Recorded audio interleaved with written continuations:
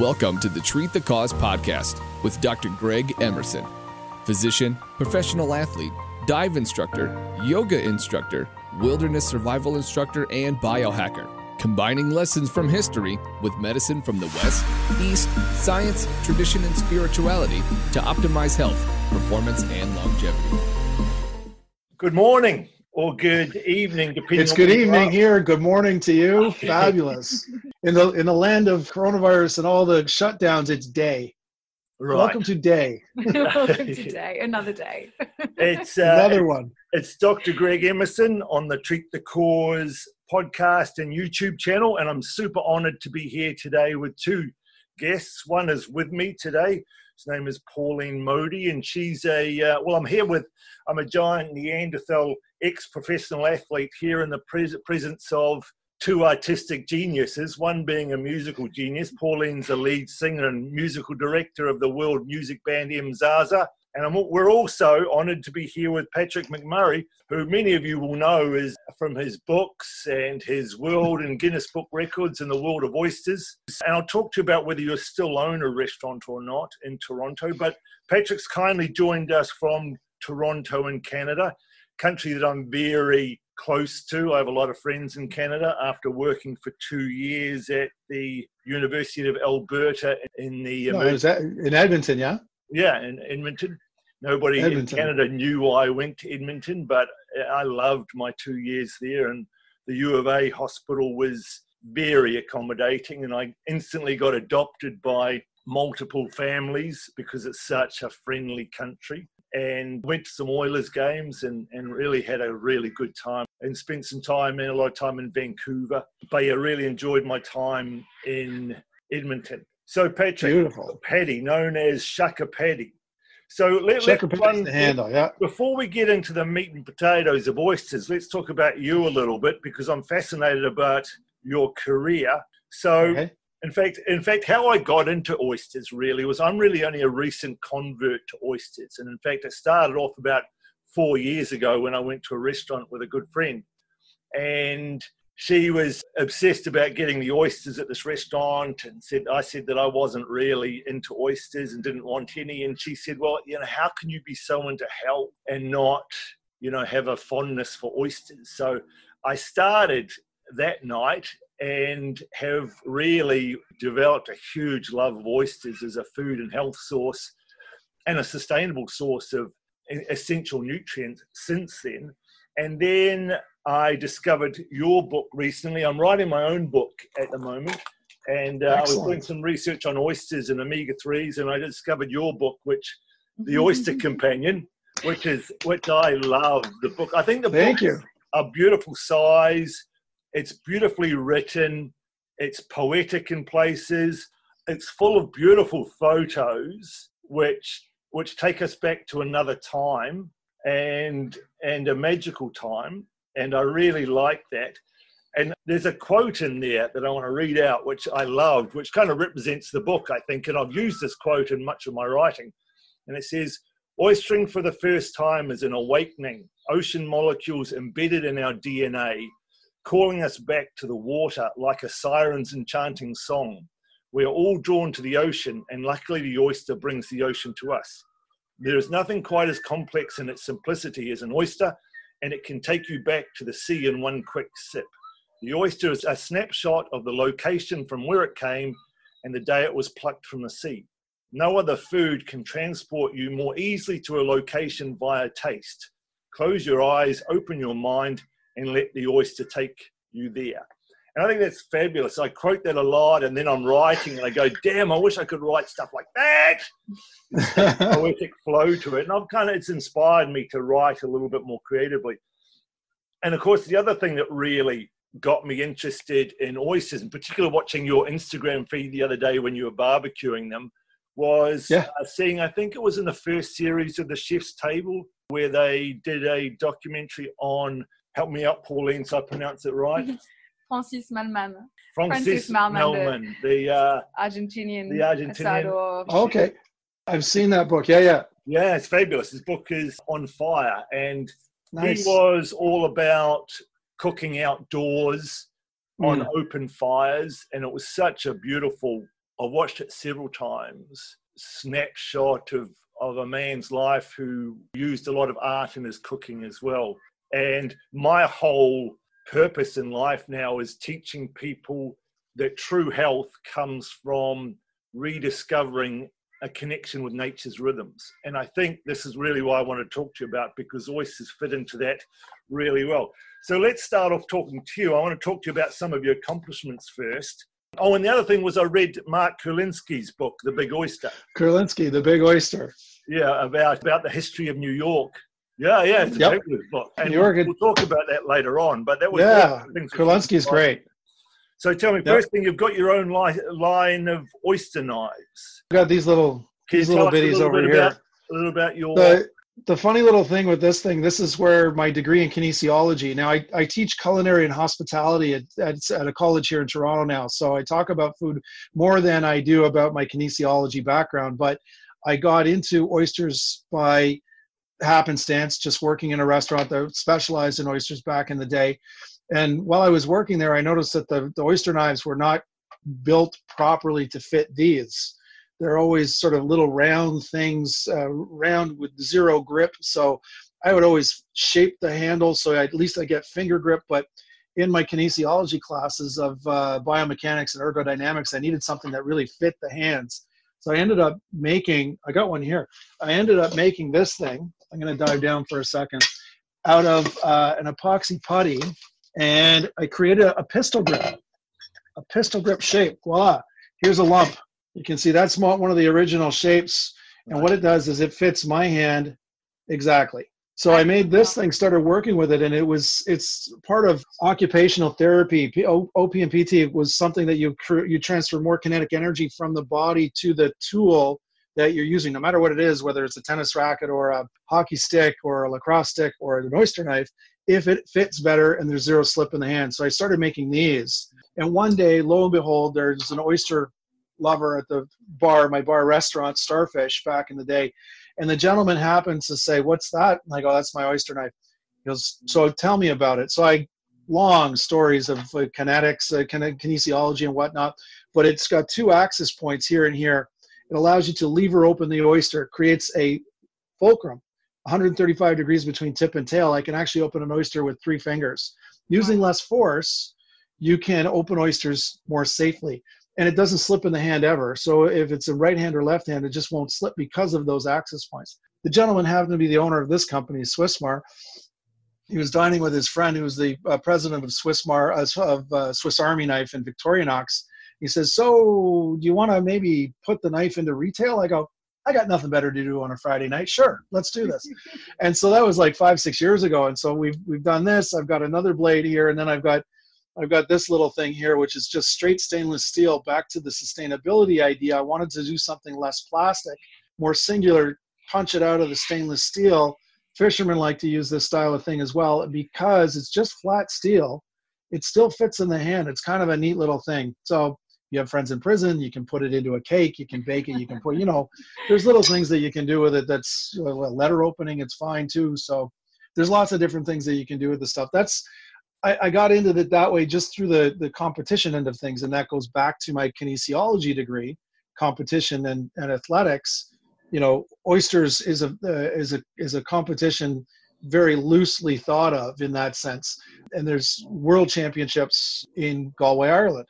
So over the years, I got to the point where I won the Canadian championships. I've been to Galway, and then I won the world championships utilizing, this knife here, and away we go. So it was kind of a thing, the way it slipped along. And then the book came after that, and Guinness book came after that. Once you get the Guinness book, people just call you all over the place. "Do you want to come and break your record on my TV show in China, in Italy, in the United States?" So I get to fly around. But because of the book as well, I know more about oysters in the way a sommelier looks at wine. And that's sort of how I try to talk to people about it, because in North America, here at Toronto, we can use 5 different species of oysters in North America, and each one has a different base flavor range. And bringing it back to where it comes from and the subtle nuances, that's the details based on species first, then its location, then it's what the farmer or the fisherman did to that oyster. So there's lots of different nuances that you can get with it, and then you can put sauce on it, then you can cook with it. So it just got really deep. And although the book is good, what's between the ears is ridiculous right now. I'm working on I'm doing some sort of lecture series that really defines it into regional aspects. You know, I've got 5 different growing regions in Prince Edward Island alone, which is what you would call a Malpec oyster here in Canada. So it gets stupendously detailed, and I think 8 people in the world would actually be interested in it. Well, we would be. Pauline had a question for you about the story you've told previously with your knives. I've got 2 actually. So I'm wondering, is everyone now in the championships using your knives for a chance to? God, no. No. And this is the beautiful part of it. Every oyster shucker says, I can build a better knife. I kind of like this one better. Or they use the standard oyster knives. When they get this thing, they don't understand the concept of it. And I've tried using my knife and giving it to pro shuckers, and they're like, sometimes they're like, yeah, you know, it kind of works, or I just don't understand it. They go back to old dogs, new tricks type of thing. They still don't understand it. Where I find it goes into is the retail world. So people who want to open oysters at home, and they've had a very hard time with it. I've had, my Uncle Bill had arthritis, and his hands were like this, all gnarled, and they can't really hold anything properly. But when they can get a hold of a knife like this, it fits in the hand nicely, and they can actually lever open the oyster with no force. They come back and say, why hasn't this been invented before? I'm like, I don't know. I am 963 years old. I'll get to that point. But, it's something that shuckers will utilize their blades and modify blades too. That's how I started. I took a stock blade and I modified it. So usually, and this one I've designed so it's sort of easy to open right out of the box, right when you open it up, and away you go. So there are some people who are using it. I don't see anyone yet in the competition circuit yet that is doing it. Usually on competitions, I will offer prizes. So I'll take my knife and I'll give prizes out to contests, but I will award it to 10th, 9th, and 8th. Top 3 gets money, whatever. I don't want to see the top. I want to see 10th, 9th, and 8th move up to 7th, to 6th, to 5th, with the yellow knife and the whole works. So I've got my weird concept on how I award these things, and we'll go from there. I like that. I was in your book reading the story about how you accidentally, in a way, gave the great Anthony Bourdain your knife and your best knife. Yes. And I was wondering if you'd made a better knife since. I actually have not made a better knife since. I tweak blades or whatnot, and I've got these ones. My little short blade, I'm quite enamored by the short stumpy blade now. But as far as blades and handles custom made, that was the last one that I actually made. And I'm looking at the date. I actually have the menu here. This is the menu that I made for, and this is so funny because I've stored everything away. I've closed my 2 restaurants. Starfish has been closed since 2014. Cayley Cottage, my Irish bar, has been closed about a year and a half now. But I went into storage. I got all my books beside me because I'm sitting in my office, which is my mud room with the shoes as well. And so this is where I run my school rooms. But I found this. That's the menu that I made for Anthony Bourdain. I'm going to post it up onto the online. I have to write the story. His birthday's 2 days from now, on the 25th. And so I created a 5-course tasting menu when he came in. So you've read the story of why he was coming up to do a book signing, and he actually took the bait. The bait happened to be one of my knives. So I made this knife, and I like one of these, right? But the best one I had ever made. And I said, okay, I wrapped it all up with a little tag and the whole works, and I gave it to the writers. The writers wanted Anthony Bourdain to come with them on an oyster tour of Toronto, which you wouldn't think is a great town to go for oysters because there's no ocean here. We got very good at importing because there's no local water. So we got very good at importing. We can get Irish and French and American and Canadian and now New Zealand oysters as well, which are fantastic. So we get oysters from all over the place. And so we said that in the letter. I said, dear Anthony Bourdain, if you come up to Toronto, here's my oyster knife. This is who I am. When you come up, I will custom fit you, make a knife for you personally, and then I'll teach you how to use it, and we'll do an oyster tasting. So we didn't think it would really go anywhere, but like 2 weeks later, the writers said, yeah, he's coming. I'm like, what? So Anthony Bourdain's coming to your restaurant, and I'm a younger kid, and I'm just sort of freaking out going, oh my God, what am I going to do? As most chefs do. When you have a big name chef coming into your restaurant, you feed them, you kill them, you do everything that you can. You light fireworks, you're doing all this type of stuff. And so I created this, and it's a 5-species oyster tasting menu only. There's a few clams and intermezzos of scallops, and really there's oysters with no sauces. There's no actual anything with it. There's drinks that go with it, like I have a Sip and Startini, cucumber gin and pickled cucumber that go with the West Coast oysters. And when I post it up, you'll sort of see it. It's sort of like it's an arrangement of oysters that he can't get in New York City, can't get in the United States, because Canada has a different importation rule and regulation. So the French oysters, the Irish oysters, everything that I was showcasing here, I knew he could not get in New York City, and he knew that. So I'm like, yes. So he came up and we had a long conversation. And the one picture that's in the book, you can see he sort of looks kind of scared. He's like, because this kid is just talking way too much, and I kind of want to go. And that's the best picture that we got out of the whole thing. This is before phones had picture cameras on them and all that type of stuff. It was just sort of totally organic at the time, and he was going on a little bit of a tour, so he just ate and then went. It was kind of cool. Had a couple of beers, had a couple of the drinks, just went through the oysters. We had a good little time. Great stuff. But I've always done that. I'm gonna rewrite that story and put it up into an Instagram thing for the 25th, 2 days from now. Well, that's a great story, and sort of to say that it's other than oysters in Canada, you and I have a love of knives in common as well. And this is one I made. Yes. 11-inch Bowie Damascus steel knife, which I use. I made for use in the wilderness, but nice. It's too nice to use in the wilderness. And I imagine being 11 inches long Bowie, that it's not. It would do for oysters, but I'd be struggling to keep up. In a pinch, you got a beautiful little tip. The tip on it is great. Right. I would go nice and slow, 11 inches away. I do have a passion for knives. You worry about saying that to people. Oh, I love knives. Yeah. It's kind of, but then if you say, "Oh, I'm a chef," though, and they go, "Oh, okay, yeah, you're fine." Or you're a wilderness, but okay, that's cool, that's fine. You just don't walk down the street going, "Hey, I love knives." Yeah.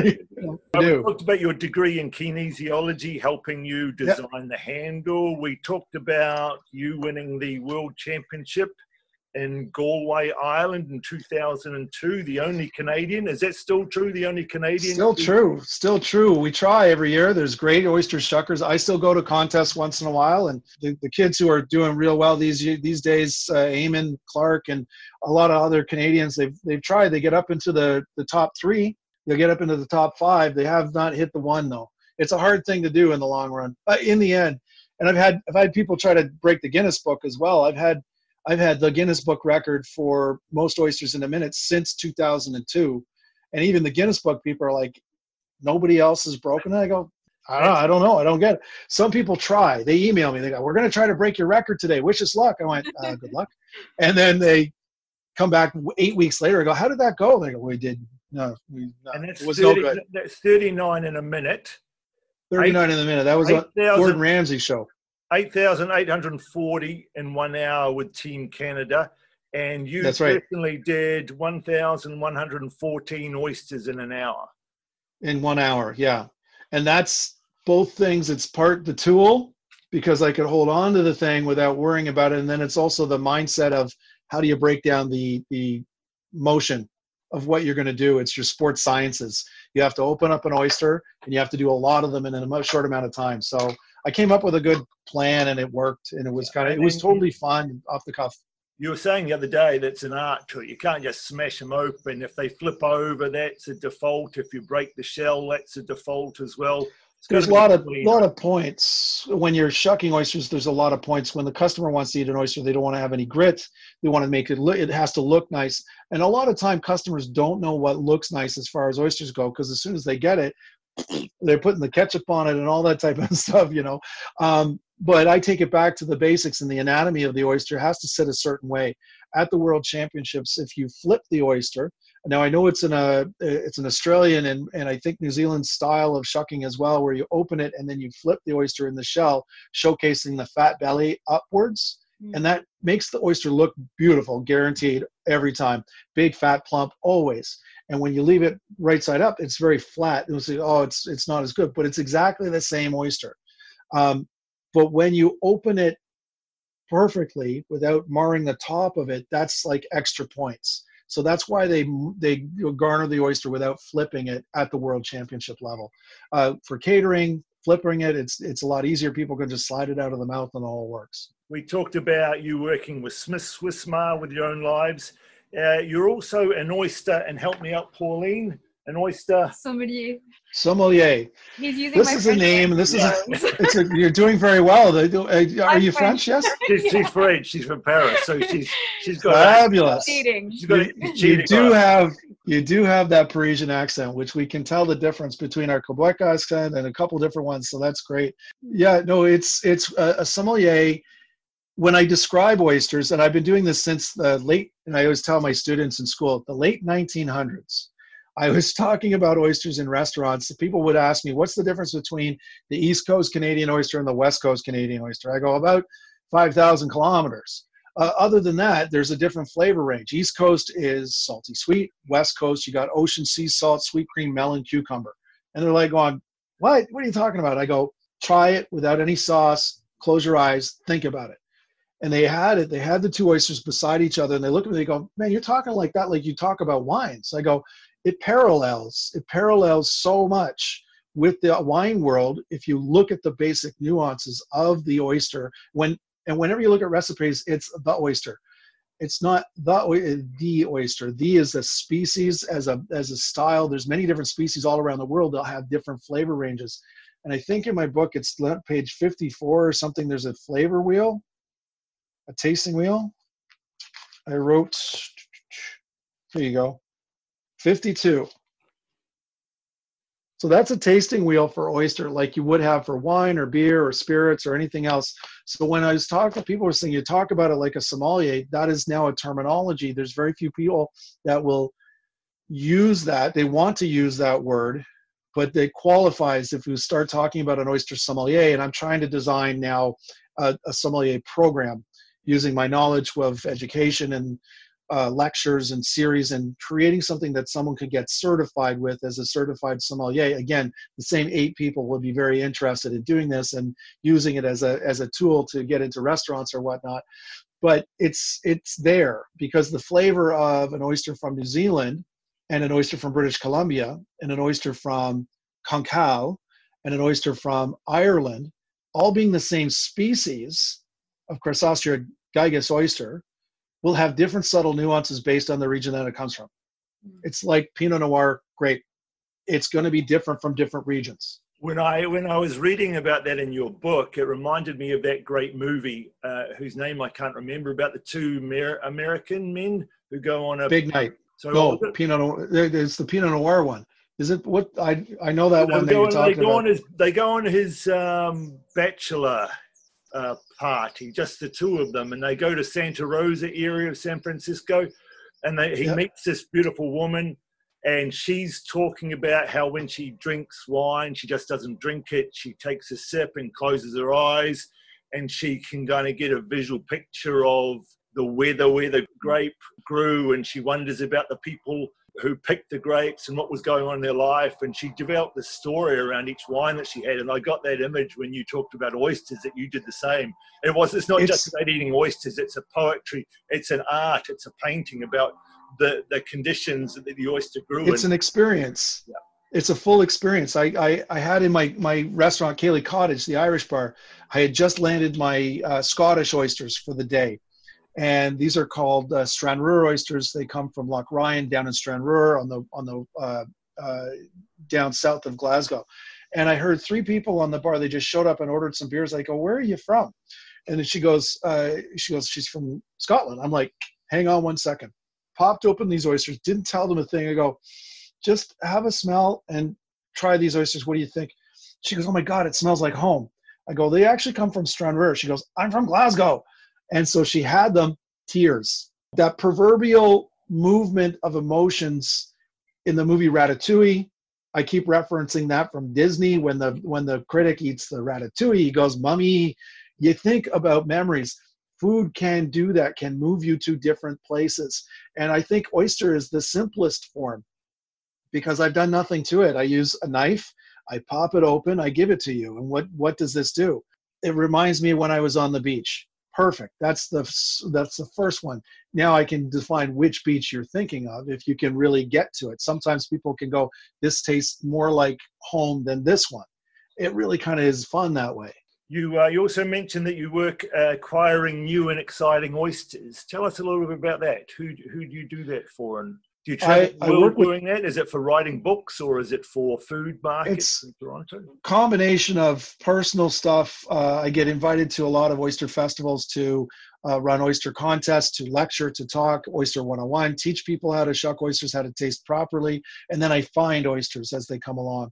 I look for them, and then I work with a seafood wholesaler in the city in Toronto and Fulton Fish Market in New York City, where I will say, this is a great oyster, maybe you should put this into your profile, and we'll profile it, we'll get a little combination of talking about it. And one thing I'm always constantly looking for new and exciting, and the more I dive into it, the more there's new people growing and growing a new oyster. It's the same species or whatnot, but different region, different method of growing. It's mind-blowing. It's getting as deep as wine is. Wine is huge. It really blows my mind how much information, and it's constantly moving around. So sommeliers have to be always upgraded and always forward on their knowledge about what's going on. Same thing with oyster. When it comes to recipe and recipe building, we're still back when fire was invented. So if very few chefs will go, I'm going to put an oyster dish on my menu. And first thing I ask them is, what oyster are you thinking of? Yeah, just give me an oyster. What profile are you thinking of in the flavor range, chef? What are you thinking of? And I've told chefs, and this happens more than you would think.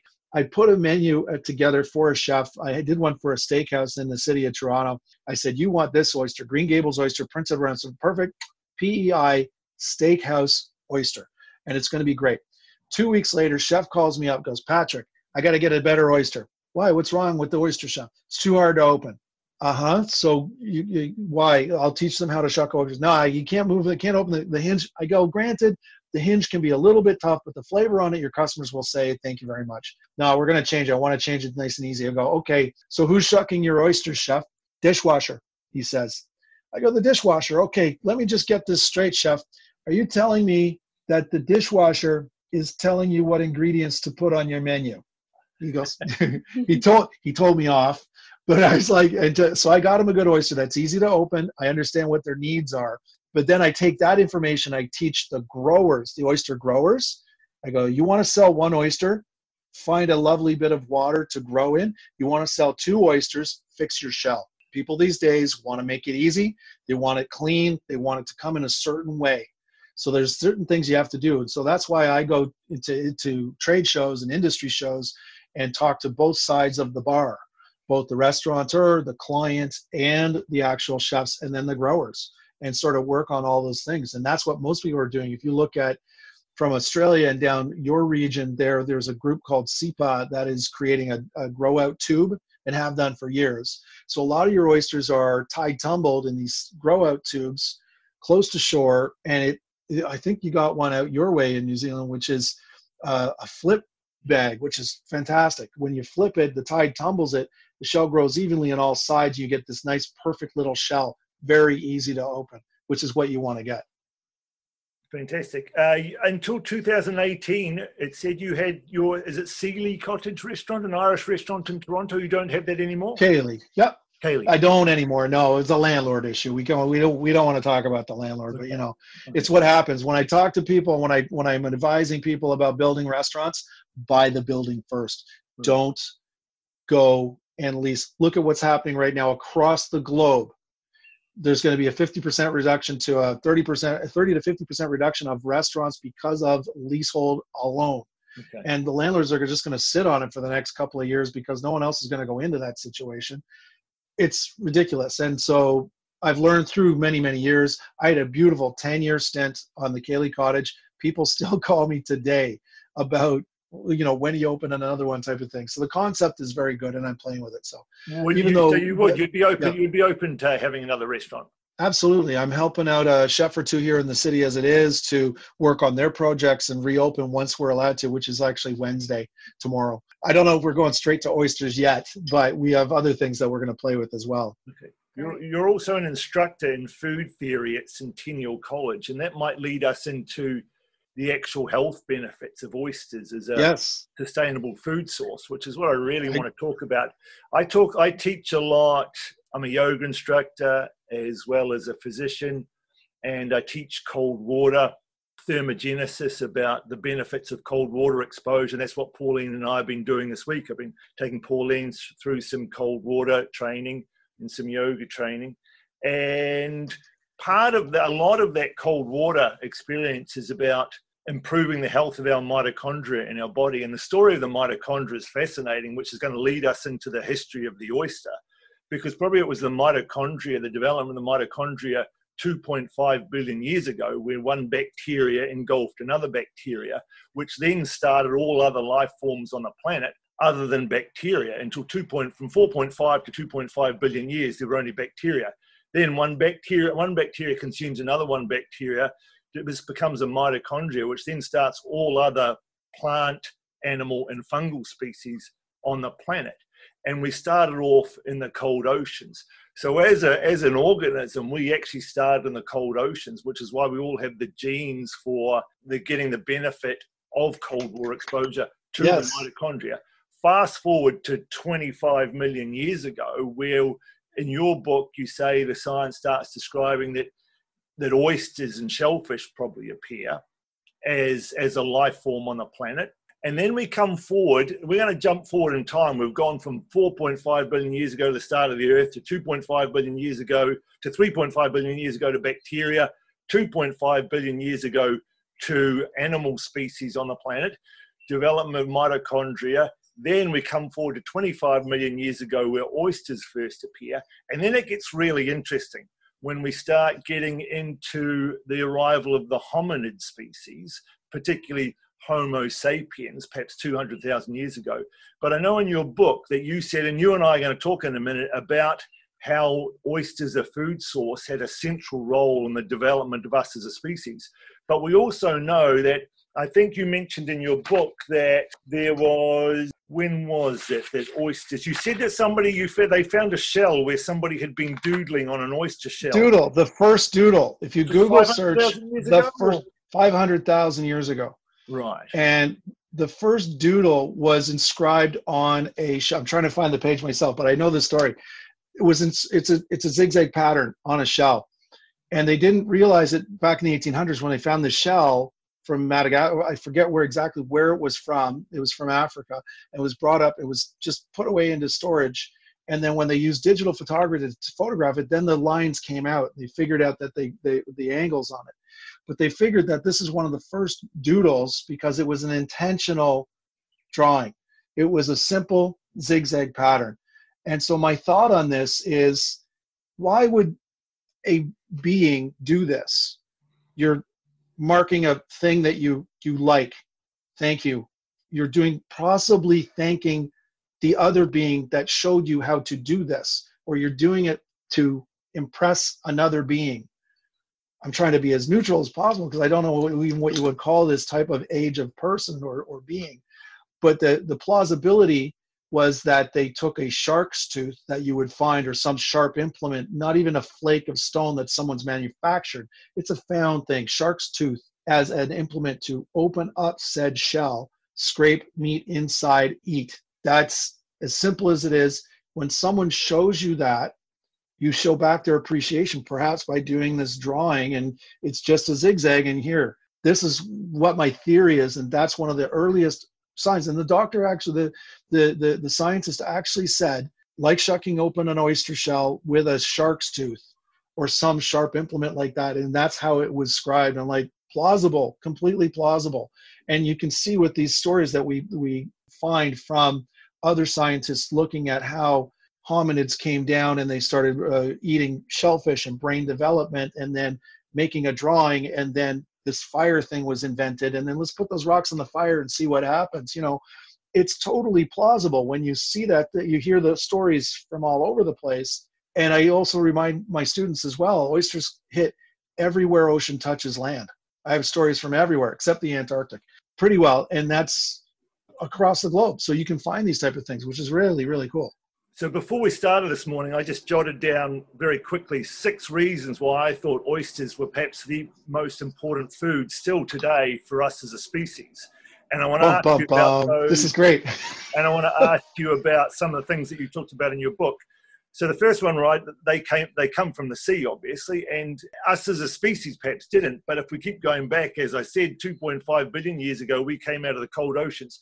So there is this genetic memory inside us that you reference in your book. So I think we are saltwater. Yes, this beautiful marriage, this memory that we have of our life in the ocean.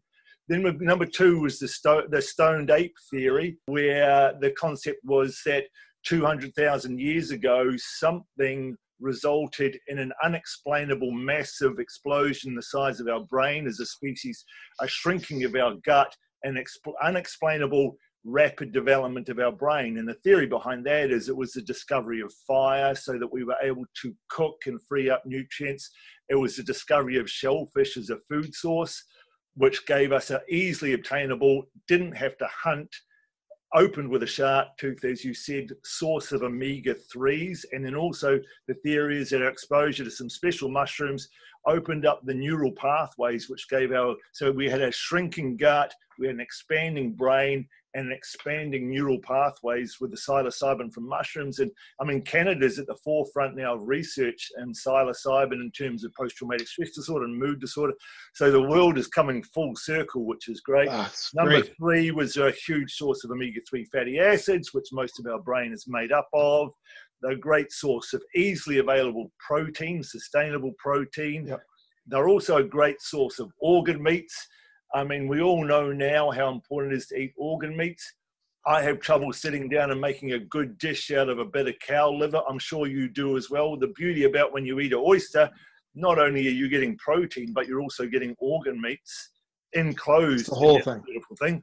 And it's sustainable. So I want to go through some of those things from your perspective and reference some of the things you wrote about in your book. I'll add one more. Well, please. High concentration of algae, high concentration, because that's what they eat. They eat phytoplankton and zooplankton, and that gets concentrated in the gut.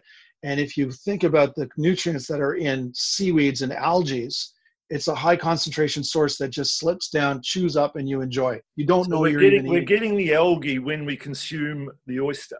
Yes. If you cut the oyster, when you open up an oyster and there's a cut in the belly, it's a green brown or a green red substance within, and people are like, what is that? I go, algae, man, algae. That's what it is. Same thing with mussels. Same thing with clams. You'll see that when you cut that open. That's a super high concentration of that nutrient, that ocean nutrient that you just can't get anywhere else but from seaweed.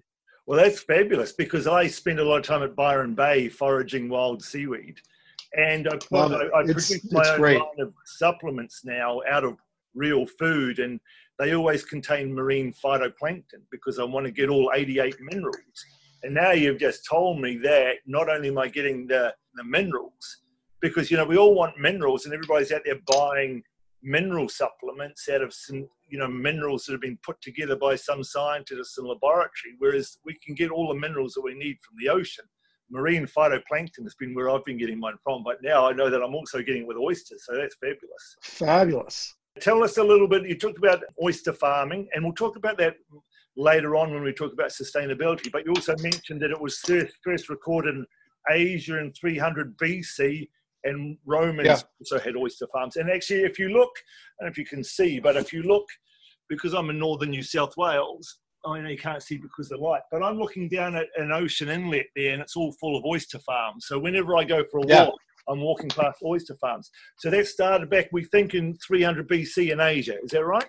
That's a lot of the papers talk about how fish farming or the husbandry of fish started back then. That's the first and earliest recordings of ways of that you can see that it was done. Or fish was first, oysters came in a close second. And then Roman times, the Romans, when they moved in, sort of took over, went holidaying in Asia, and then came back with a lot of information and stuff. I think I have that drawing in the book as well of one of the earliest oyster farms, Osteria, this one here. It comes from a glass vase. This is an etching on that little round thing in the back. There is actually a glass vase, and you can see this etching is drawn out, and that's a depiction of an actual oyster farm. And there's units within that of rope suspended bag, which would have held shells, which is what all of those farms around the corner are still doing to this day. So something that was developed in the Roman era. And the funny thing was the person who, I forget his name offhand, I apologize, who developed this method of moving oysters to a different, better area that's a little bit warmer for better growth. And they used aqueducts to warm the thing. He says, this is the method that we're going to be doing forever. Didn't necessarily end up doing that, but the aqueducts and warming that area turned into, heating homes. So he did a lot of stuff, but his ideas went to other things. But the oysters and the way that they loved having their oysters, they would move oysters from England and Ireland down to Rome and then would aquaculture them from there because they liked those oysters so much. So that's why oysters can move. If you think of the time frame a Roman person would take to move an oyster from England to Rome would be a long time. And so you'd have to hopscotch that into estuaries along the way. And the fun thing with the estuary and back to where humans grew into colonies and whatnot, wherever they're living, is where the estuary was, where the freshwater and the saltwater meets. You can find a lot of food. So those were where mainly cities started growing, hamlets, group of 4 or 5 families, and then it just grew from there, still in the same spot. So that's even to the Romans' times where they would hopscotch 2 or 3 days away, leave the oyster, pick up the last delivery, and move it to the next one till it got to Rome. And then they would develop their idea of culturing there. The rope culture, the bag culture, the string cultured oysters is still used to this day. All throughout France, trestle oysters in Cancale and Baie d'Arcachon, Mirande d'Orléans, all those areas use the same methods. And we in North America got our concept of aquaculture growth from the European model when we invaded and took over in North America. And then traveling around the world, those methods were used like all over the place. So it's kind of neat to see how it travels around the world, but it's still used to this day. Well, I'm a Kiwi. I'm living in Australia at the moment, but I'm Nelson in New Zealand, and I'm sitting beside somebody from Paris, France, and your Irish heritage in Canada. So everybody gets around a lot, and you mentioned in your book that I'm living in a country now with a very, very ancient, old indigenous population. And you talking that wherever indigenous populations have been, there's been records of them consuming oysters as a food source because the piles of oyster shells, which most of New York is on. Yes. So there is, record of the Aboriginal population in Australia consuming oysters as a food source. Right. It happens all over the place, and it's been doing for thousands of years, thousands. The whaleback midden in Maine, United States, East Coast, is about 3,000 to 4,000 years old. And so it predates everything, and they just keep throwing the shells there. And they just piled up for years and years and years. All First Nations peoples, both coasts, have use of shellfish. It's a readily, easily acquired food source, and it would be very seasonal. In North America, East Coast, we deal with a lot of ice in the winter. Right now, our oysters, like a Malpec oysters, you have to cut through 6 feet of ice to get them in the colder part of the winter, which for that species of oyster allows it to travel very well because it's learned what refrigeration is. So in the wintertime, they wouldn't be eating it, but they would bring the oysters up, they would smoke it, dry it, sun dry it. They knew that there was a nutritional value. I do know that there's Inuit First Nations in Baffin Island that will go under the ice in the summertime to collect mussels and clams. I have yet to find oysters, but I'm working on it. So there are people that are still using it to this day as a method of gathering food and protein source for themselves, which is fantastic. A story was shared with me last weekend, which you might find interesting. In Australia, we still have a lot of conflict around sovereignty over land for the Indigenous people. And I was visiting an island called Majeriba, or Stradbroke Island, Majeriba in the Indigenous language. And the Indigenous people there, of course, ate oysters. And I believe that it's one of the places where they have been able to regain sovereignty over part of the land, and the island is community managed. And the way that they managed to get their land claim recognized was by showing oyster shells that were found from a long time ago before the white settlers arrived. And so just date that pile over there. Just dig it up, date it, figure out your time frame, and voila. I hope I didn't get that story wrong, because it is second. No, it's better, good. but it's a beautiful story, and I thought I'd share it with you. Thank you. That's fantastic. I love that story. And yeah, it's totally plausible. That shows that how long we have been here. We have been here a very, very long time. Yeah. And, you know, we're all here about taking care of it so that our great, great, great grandkids can do the same. And that's why the sustainability and the thought of the oyster as a protein source is one of the most sustainable proteins you can get in the animal kingdom. And even as far as sustainability and amount of energy input, water, etc., when you're thinking about growing things as a protein source, even veg-based, oyster really comes into that neutrality where you can get fabulous protein returns for very little input. And I've got a couple. There was a paper last season, November, that came out that talked about, they compared the protein and CO2 emissions, greenhouse gas emissions of major protein sources, cow, pig, chicken, and oyster. Oyster came in negative. There was 0 to just under nothing. And then chicken was next, then pig, then beef was way up here.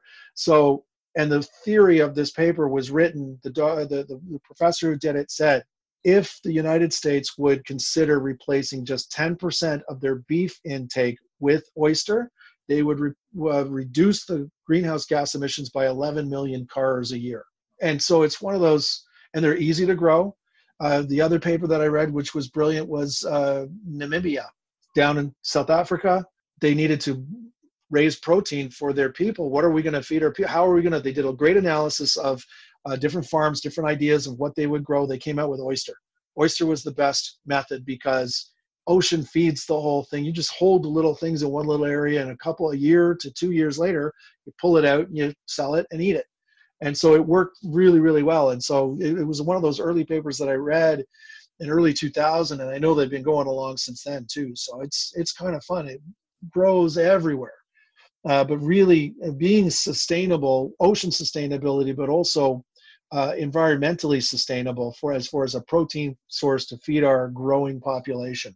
Well, I think what I loved about your book was you talked about how you don't need to feed them when you farm them. You don't need to give them water. You don't need to give them antibiotics. You don't need electricity. And I mean, we love the idea of, there's a big controversy, I think, in Canada at the moment about farmed salmon and the problem with all over the world. Yeah, yep. Genetically modifying salmon to farm, which is, potentially a huge disaster if they escape and contaminate the pool of wild salmon. And we get wild salmon in Australia, thankfully, from Canada, the wild frozen salmon, which is a fabulous source for us. But of course, there is a problem with the farmed fish that you have to feed them, and you're feeding them a not natural diet, and you have to give them antibiotics because they're so crowded.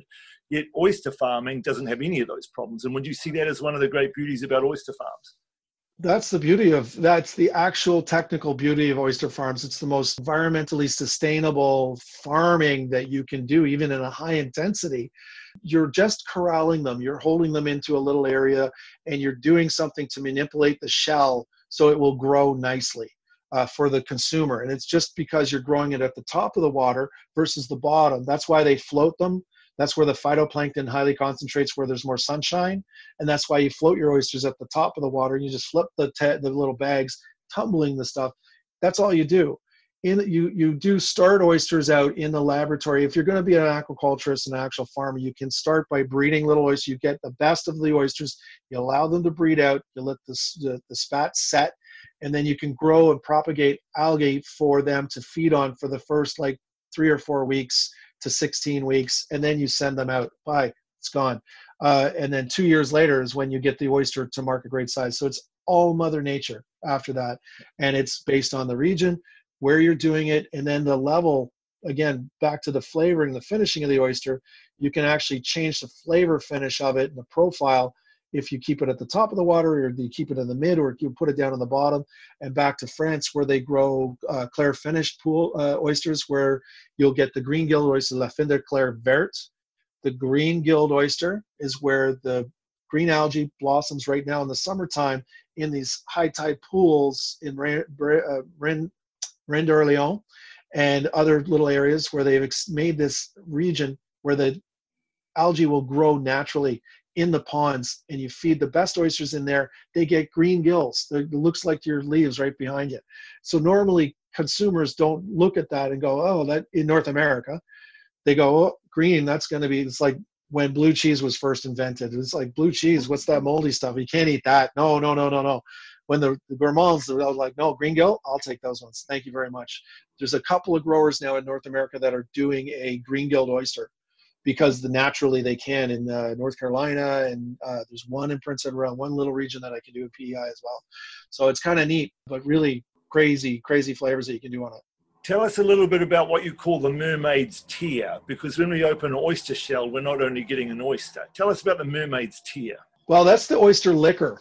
The liquor is the clear liquid of the oyster itself, and it's a saline solution, much like tears, and that's what would be the mermaid's kiss, and the mermaid's tear would be that when you're consuming it. Different people will tell you different ways of eating oysters depending where you come from, and it's always, what your grandfather or your friend told you what to do. In France, they like to tipple off. They take the little oyster, and they tip off the water that comes in when it hits the table, and they let the oyster sit in the tray, and then the liquor will come out of the oyster itself. That's the true liquor of the oyster. What's involved with the oyster when you open it is both seawater and oyster liquor. The liquor is the clear lifeblood of the oyster. It's oxygen, it's everything that's nutrients, and it suspends in the shell. I think it's all part of it though as well. It's that subtle nuance of the region that it comes from. You'll get a better flavor off of it if you keep it all contained. Now, when you're opening oysters, I know in our North American style, we have two major styles that's on the tabletop. So you put your oyster on the table, and then you put your knife and you shuck it. That's how I do it. And then there's in the hand shucking. In the hand, you tend to lose all the liquor. It just drips through. I can contain that oyster liquor or the mermaid's tear in the tray that I work with. There's my oyster tray there. So you shuck in here, little thing, and in here you get all this water, and you can pour that off. You can save that. It's perfect to season soups, and you can utilize different things with it. I've gone so far as to actually make like a sport drink out of oyster liquor, dulse seaweed, and lemon juice, and a little bit of sweetener. So you think about what Gatorade is and what sport drinks are. It's a sweat replacement. It's electrolyte replacement that you lose through sweating. You can recreate that using ocean water, and the only ocean water that I can get in Toronto in a natural format is oyster liquor. And so I collected all the stuff. When you open that shell, the oyster is sitting in some liquid, which is a combination of the true oyster liqueur, and ocean liquor. When I buy oysters in a restaurant or even on a tray in a fish shop, they're really in the shell, not sitting in anything. Obviously, that water has been spilled out. Is there any way that I can get that water back? Now, your style of oyster shucking in Australia and New Zealand is very specific to that region, and I do not know why or the history of, but I do know the technique. And it's you shuck. Most oysters are shucked it's a shucking house. It's a business. It's a plant that specifically only does oysters, and they put it into a tray, and the tray is then sent to the restaurant. The restaurant just takes it off, puts it on a plate, and off you go. If you YouTube any of them, you can see their style of shucking where they pop the hinge, they flip the oyster, and they rinse it underwater. They get the whole thing rinsed underwater so that it's free of grit, but it also then, it's tap water. The tap is on, they put it under the tap water, off you go. You've lost most of the subtle nuances of where the region that it comes from, but it's just how it's been done for hundreds of years. And they pack them up into these little trays and off they go. And that's why there'll always be this sort of neutrality within the flavor. Now, if you can find a restaurant that fresh shucks the oyster there and puts it on a plate, not flipped, then you can tell that it's not been run underwater. This goes back to the days of Paris, and why in Paris they do not shuck oysters and sever from the bottom shell. When you go to Paris and have oysters, it's still attached to the bottom shell. The reason that is back in the early 1800s when oyster tins, do I have one here? Oh, it's at work. Oysters were tinned. They were shucked at the ocean, put into a tin, sealed up, put on a train, went to Paris, and you would put them on an oyster plate. The plate was nice because the bourgeois, they had these lovely gloves, they had little oyster forks, they picked them up and eat like this, no shell because they're dirty, muddy. But it had this tinny flavor. So consumers kept asking the restaurateurs, saying, this tastes too tinny, we need fresher oyster. So the restaurateur, was a smart one, would take the shell and take the oyster out of the bucket, out of the tin, put it into the shell. Here you go, fresh oyster. They go, no. We need proof that it is freshly opened. And now they open in the street, they open in front of you. But when it's done in the kitchen, they had to leave it attached to the bottom shell. The only method that you can prove the oyster is fresh is when it's attached to the bottom shell, which is why in Paris to this day, your oysters will still be stuck to the bottom shell. Now, I had Parisian folks who come into my restaurant, Starfish, and they said, we've had a great dinner, but I just want to tell you, your oysters are loose in the shell. Yeah. I went, oh. And I heard their accent. I go, oh, are you from Paris? Yeah. Okay, 2 seconds. Went back, got the same oyster, shuck top on, left it, put it on a plate, couple of forks, and they take their fork like, oh, it's stuck. Oh, this is the best. And so it depends on the culture that you come from and how you do it. So I have to find out in Australia who was the first one that said, this is how we're going to do it. And it might have actually been even a public health situation where grit, sand, mud, wash it all off, and then you can serve it. And they just leave the top on and they run it under the sink, then they flip it and they put it on the tray and off you go. That's why you lose the subtle nuances of the flavor. Right. So if you've got an Australian or a New Zealander coming to your restaurant, they'd be complaining that you've got ocean water. You haven't washed your oysters properly because they're sitting in ocean water and you get complaints. But we are losing a lot of the magic when we do that. It's where you come from. And I will always ask the stories, down in the southern states, their people eat their oysters on crackers. They actually ask for an oyster cracker, which is a saltine, square, salt, plain, bland soup cracker. And I'm like, when I go to the Masters and I'm shucking away to the golf thing, it's down in southern states there. And they go, yeah, I need to have crackers. Where are the crackers? I'm like, where do you live? And why did you put oyster on a cracker? It's in a shell. Well, I got to take it out of the shell, put it on the cracker. That's what my grandfather told me. I went, okay, so don't argue with grandpa, but why, you're going to lose a lot of stuff. And then he puts sauce on it and everything just goes crazy. But oyster crackers is a thing in the southern states. It's not so anywhere else in the world. So everywhere's got a different little story. And I always find it mostly fascinating of how and where did we get to that point. Can you run us, or can you run people listening through the difference between zooplankton and phytoplankton and depths, and how that too will not only geographical where the oyster comes from and is grown, but also the depth that it grows and also changes the taste? Can you run us through the difference between zooplankton and phytoplankton?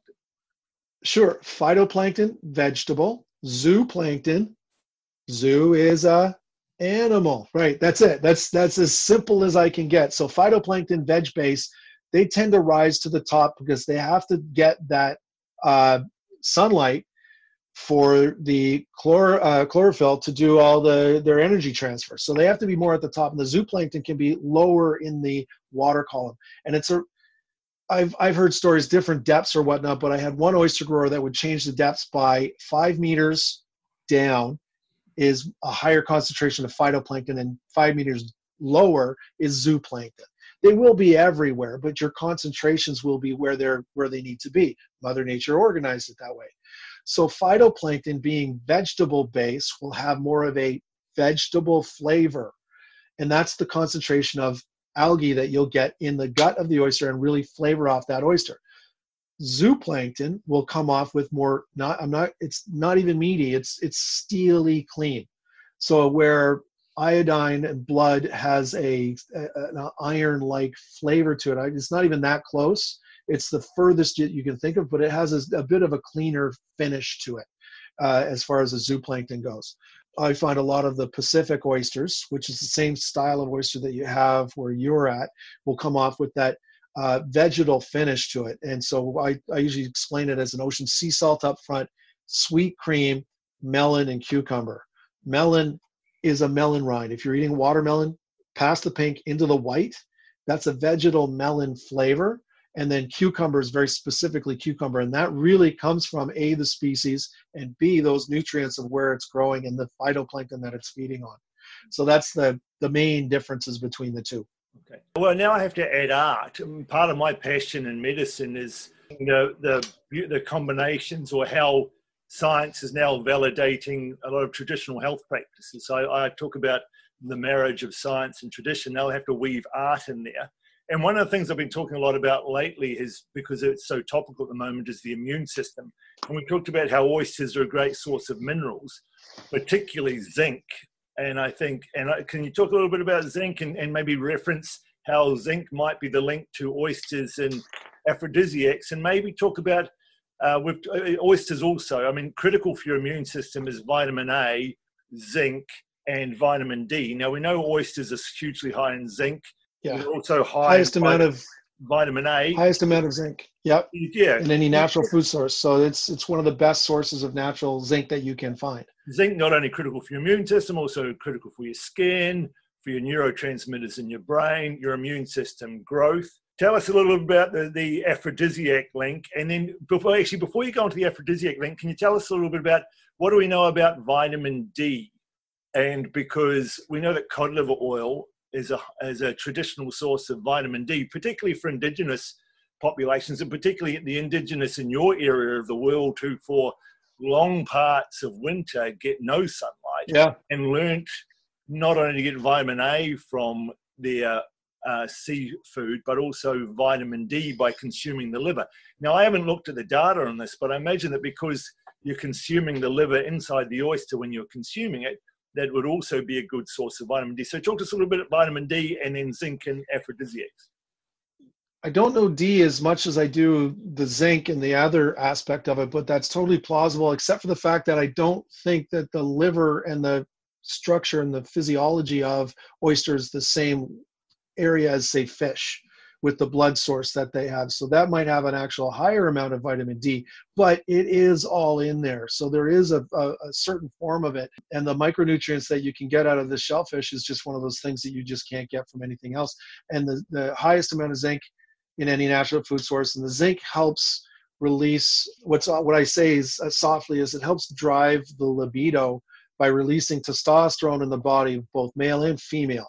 We both carry testosterone, else most say will help drive the libido or the sex drive, and it boosts your immunity as well. And back to evolution, those who are healthiest, the most immune strongest, got to reproduce and breed. That's how we got here.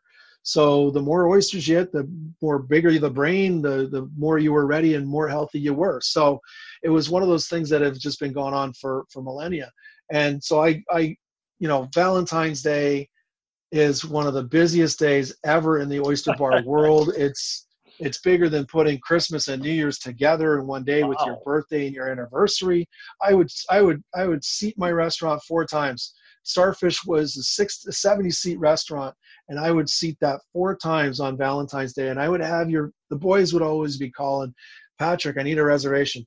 Right, for what day? Oh, the 14th. I go, let me see the 14th. Let me look at the. Oh, it looks very busy. What day? What day is the 14th? Valentine. Oh, Valentine's Day. Yeah, no, that was booked like a month and a half ago. If you want a romantic day, you go out on the 13th or the 15th. Do not touch the 14th. It is a machine. You're coming in, you're an hour and 15 minutes, and you're out. That's it. I'll get you your food, and out you go, because it's busy. And it is kind of ridiculous. And everyone has that idea. Oysters will start with some champagne and maybe some lobster and hopefully get lucky. We don't work magic here, kids. We just get you the oysters. So, when I talk about aphrodisiac, it is what floats your boat. So if you don't like chocolate, it's not going to be an aphrodisiac for you. Same thing with oyster, but there is some science behind it, and that's why we try to play into the science end of it. Now I've got science, tradition, art, and romance to meld into my stories, which is really good. Okay, I've got one more controversy, and then we're going to go out on a blast. I just want to talk about, which I don't think is a controversy, you don't think is a controversy, but it's one which follows seafood around, and particularly shellfish, and they're seen as bottom-dwelling scum suckers. Yes, I love that one. Like heavy metals. Now one in the months without an R. That they're not bottom-dwelling, nor are they scum suckers. And it's this whole concept about liver as well, that people don't want to eat liver because they think it's full of toxins. It's a filter, and it's not. Yeah, it's not. And from a liver perspective, the liver is where you process toxins. You take a fat-soluble toxin and you convert it to water-soluble toxin so you can excrete it. So it's not liver is not a store of toxins. The fat is a store of toxins. So that's why I wanted to get people away from thinking about liver was full of toxins. It's a processing plant. Now, an oyster, similarly, and I want you to talk about this, it's not bottom dwelling. And yes, it does. It is a great service to the world because it cleans water, but also it doesn't store. You tell us how many gallons of water it pumps through in a day or something. I'm sure you'll have those figures. If it stored all the toxins and heavy metals in itself, it'd be the size of a whale. But it keeps the good stuff for itself, and it gets rid of the bad stuff. So tell us a little bit how an oyster works in terms of being a filter and toxins, and how it prevents all that toxicity building up in itself. The oyster itself regenerates, basically the cell structure regenerates so quickly. It can, if it has toxins come into it, now we can consume everything that the oyster can. The oyster does not hold toxins in its body. There's a red algae which is toxic to humans, and it's called red tide. It happens all around the world, and it happens when there's too much nitrogen in the system, mostly from effluents from the land coming into the ocean, and boom, red tide bloom. Oysters get into it, they eat it, they consume it, they think it's fine. 24 to 48 hours is all it takes to put the oyster in fresh, clean water. It'll flush out all of the toxins within that time frame, and you can consume it afterwards. That's why there's something called depuration. A lot of times, no matter in the different regions, oysters will come with a little tag saying depurated, which means even though they're growing it in great water, they want to put it in a super clean water because your public health people are going, we got to make sure that if you're eating it raw, it's as clean as possible. That being said, oysters, I always get this all the time, they're a bottom feeder. No, naturally, they do live on the bottom. However, they do not eat carrion like other opportunistic creatures do, fish, lobsters, crabs, right? Oysters are filter feeders. They filter only phytoplankton and zooplankton. They live at the top of the water by the farming or where they attach themselves in the intertidal zone. That's where they live mostly. Now, there's oysters down in southern New Zealand, the bluff oyster, which is the native oyster to that area, 40 foot of water. That's not seeing the light of day at any time. So it's kind of a neat, different thing that I haven't got the full taxonomy on, but fantastic stuff. But mostly oysters are intertidal. So the tide goes out. That's why they close up. And when they close up, they hold on to whatever they're doing. They go to the restaurant. 3 days later, you open it up. It's still the same thing because they've, over millions of years, they've evolved to hold on nice and tight when the water leaves. So it is in an area where they just filter. They filter feed 13 liters of water an hour when the water's in. Then they close up and they don't do anything. They actually drop their metabolism rate down to zero, especially in the colder weather here in North America, East Coast, so that they actually don't even atrophy. That's why our oysters can live about 4 weeks out of water. When you put them in a fridge and you travel around the world or wherever, they'll be great for that much time. You don't want to let them sit for 4 weeks, but it can be done. So filter feeding, they really only filter out the phytoplankton, zooplankton. They're very persnickety. The way they do it, they have gills like a fish, so that's where they extract the oxygen.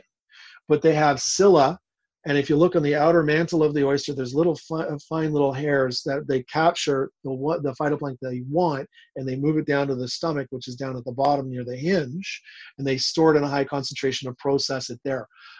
So they do select what they're going to eat in the ocean, and it just comes and goes. As the next tide comes in, whoop, they open up and they do their little oyster thing. The filtering part that they're doing is if the phytoplankton and zooplankton were left unchecked, the water goes cloudy. When the water's cloudy, no sunlight can hit the bottom and ocean plants cannot grow at that point. That's what they're filtering out, is the high intensity planktons that are in the water. Other things, we're going to talk forever about heavy metals and microplastics, and which are unfortunately everywhere. But that's what they survive on, is the actual nutrients of the algae. And so they're not bottom feeders. Yeah. A lot of people think that they don't want to eat anything that's a bottom feeder. Lobster technically is opportunistic. Right. They will eat live. They'll eat each other. They will eat dead things. They'll eat whatever they can bump into. So lobsters around that, and same with crabs. And oysters are surprisingly low in mercury. When I check the data, it's not a big source of mercury. No, I want to go out on a blast. I watched your Instagram feed the other day, watching you barbecue some oysters. So I want to talk about eating them. And Sure. I'm sitting in front of my green bean smoker, and Great.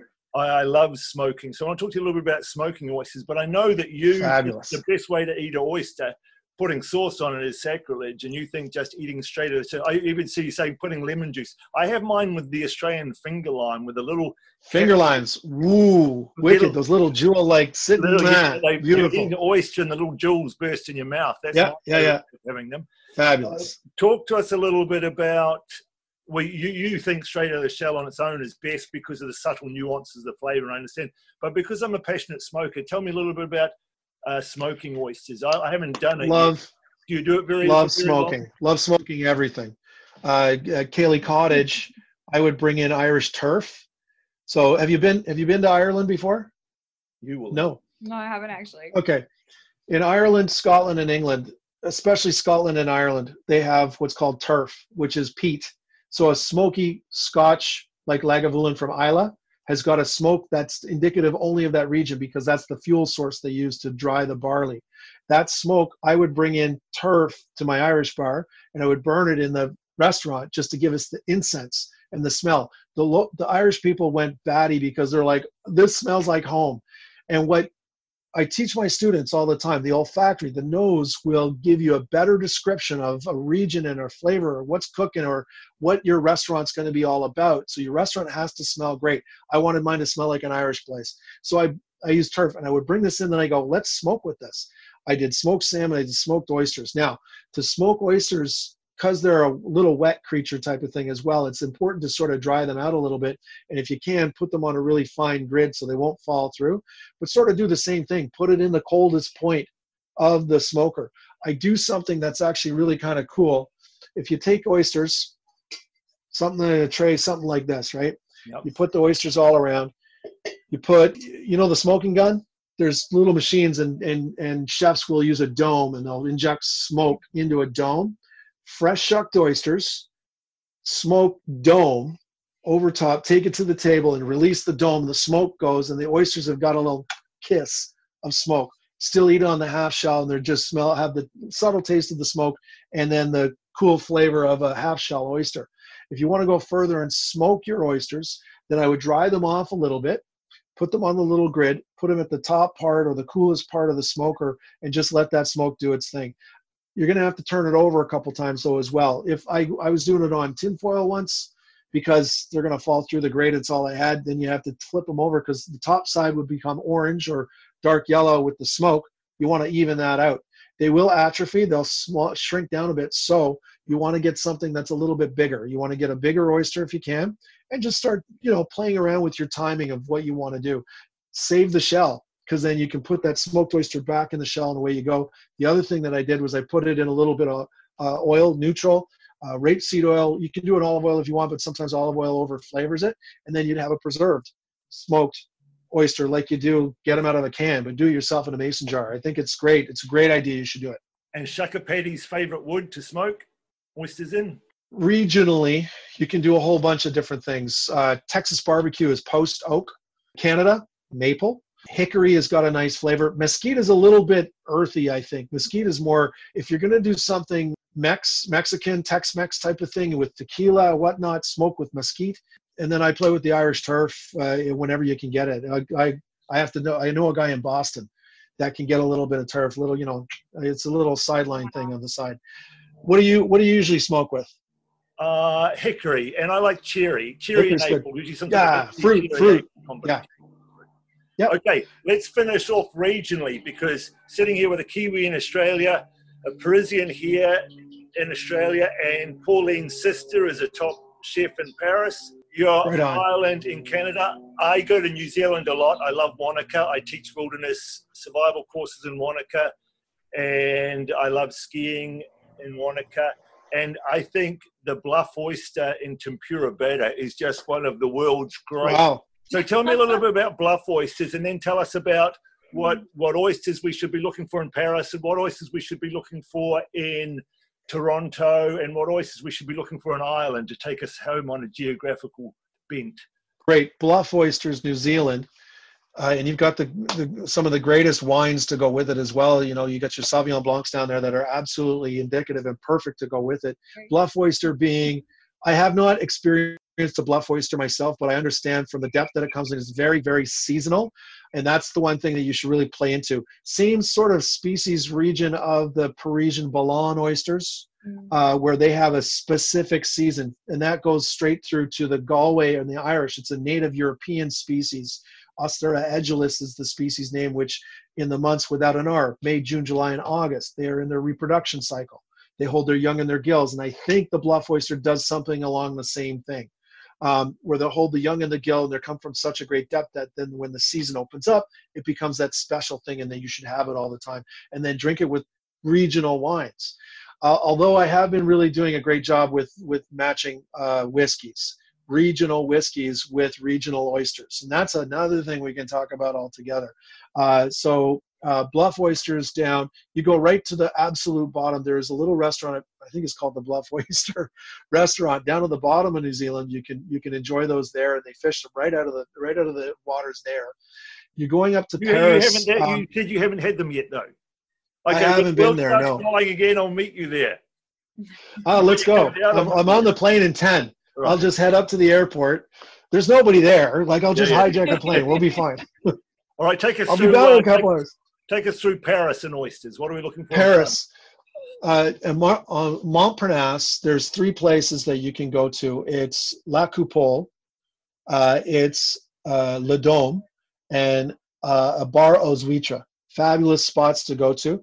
One of my best friends from Paris, Xavier, he's got a simple little boîte that I'd have to get you to find. He'll find you the place. But he's 3-time world champion. But totally extraordinary fella that he'll take you around. But when you're there, you have to have a Gilles Ardot oyster. That's a name brand. House of Gilles Ardot creates a Spécial de Claire that is fantastic. And a lot of people, everyone will know it. And if you go to those places, I imported them once to Toronto, and they were stupendous. So that's what you want to do when you go to Paris, and also, go see all the lovely things, and drinking Chablis. Oh, and you got to go to Rungus Market at 3 a.m. So Rungus Market is near the airport, Orly, and that's where the big market is. And that's where all the oysters and fish and flowers and everything goes and gets exported around the world. And so you go there, and by 3 a.m, they finished unloading all the oysters and all the fish, and they're setting up, and the fishmongers are all there sipping their muscadet and having some stuff. So that's what you want to do at 3 a.m, and then you'll do other things throughout the day. And then when you go to Ireland, specifically, you have to go to Mourns of the Weir in Clarenbridge, that's just south of Galway, right on the west coast. And it's a 15-minute tractor ride from the Kelly's oysters, where you'll get both the native oysters and the rock oysters. In France, you would call them ballon, plat oyster, and the quiz, the cupped oyster. So those are the 2 major species in Europe as it is. And Kelly's grow both of those as well. My good friends, the Hardy oysters are grown down just south of Dublin. Fabulous stuff that are there. Up in Donegal, you can get oysters all around Ireland, which is fantastic. And a little place called Claw, K-L-A-W, in Dublin. Shelburne Hotel as well. Ooh, and King Citric. Anyways, we'll go on forever on where to go and stuff like that. And then I get my list out. And what about Toronto? What I've done Toronto, you have to go to Rodney's Oyster House. When you come here, you go to Rodney's Oyster House. That's where I started working oysters the most, back in the late 1900s, early 1990s. 1992 is when I started there. Worked there for 8.5 years, and then I built my own places. But Rodney's is probably the best place to go to. Greatest variety, oldest, longest, and great place to go. Down in the States, New York, you want to go to Grand Central. Boston, you got to go to Union. There's meccas. It's in the book that I recommend places to go. There's always new ones coming up, but showcasing the history is also a lot of fun as well. All right, Paddy. Well, with the world under such stress at the moment and so much conflict, I've been talking a lot and writing a lot about having gratitude and just being grateful for what we do have, and wanting the world to move in a better direction, and connecting with nature is part of that, and also having gratitude. So I just wanted to say how grateful Pauline and I are today for you and your time and your knowledge. It's been amazing. And how can we help support you? I mean, I can't recommend your book, The Oyster Companion, a Field Guide, enough. I think, as I said, it's not just about oysters. It's about art and poetry and history as well on Instagram. And I've been really enjoying your feed, your Shaka Paddy. Where else can people catch up with you and support you and your work? Well, shuckerpatty.ca is the website, and I will be continually adding to that. I just finished some things. I did there's 2 Google Maps that I've done, and they're publicly, I don't know how people can find them, but I'll make them available. I have them available through the website of pretty well, as far as I can find on the interweb, every oyster farm and every oyster bar restaurant that does handle oysters throughout the globe. So you can really get a good sort of a neat, when you look at it expanded, it's crazy. There's blue dots all over the thing. That you focus in the region that you're going to, you can find great stuff. But I also thank you for finding this and wanting to listen to the crazy stories and all works. And it's always about bringing it back to nature. I always think whenever I do a contest, I think first the farmers, the people who actually work the water and work it to the point that it keeps it sustainable for next generations to come. And that's what I really like to promote the most, is the sustainability and how oyster can be one of those perfect proteins that you can put in pretty well any diet that you can think of, and just bring it back to nature as much as possible. I really appreciate what you're doing. Like I've seen a number of your videos now, and they make sense. And it makes sense to me because I have that science, quasi-science background that understand these things. So thank you for what you're doing.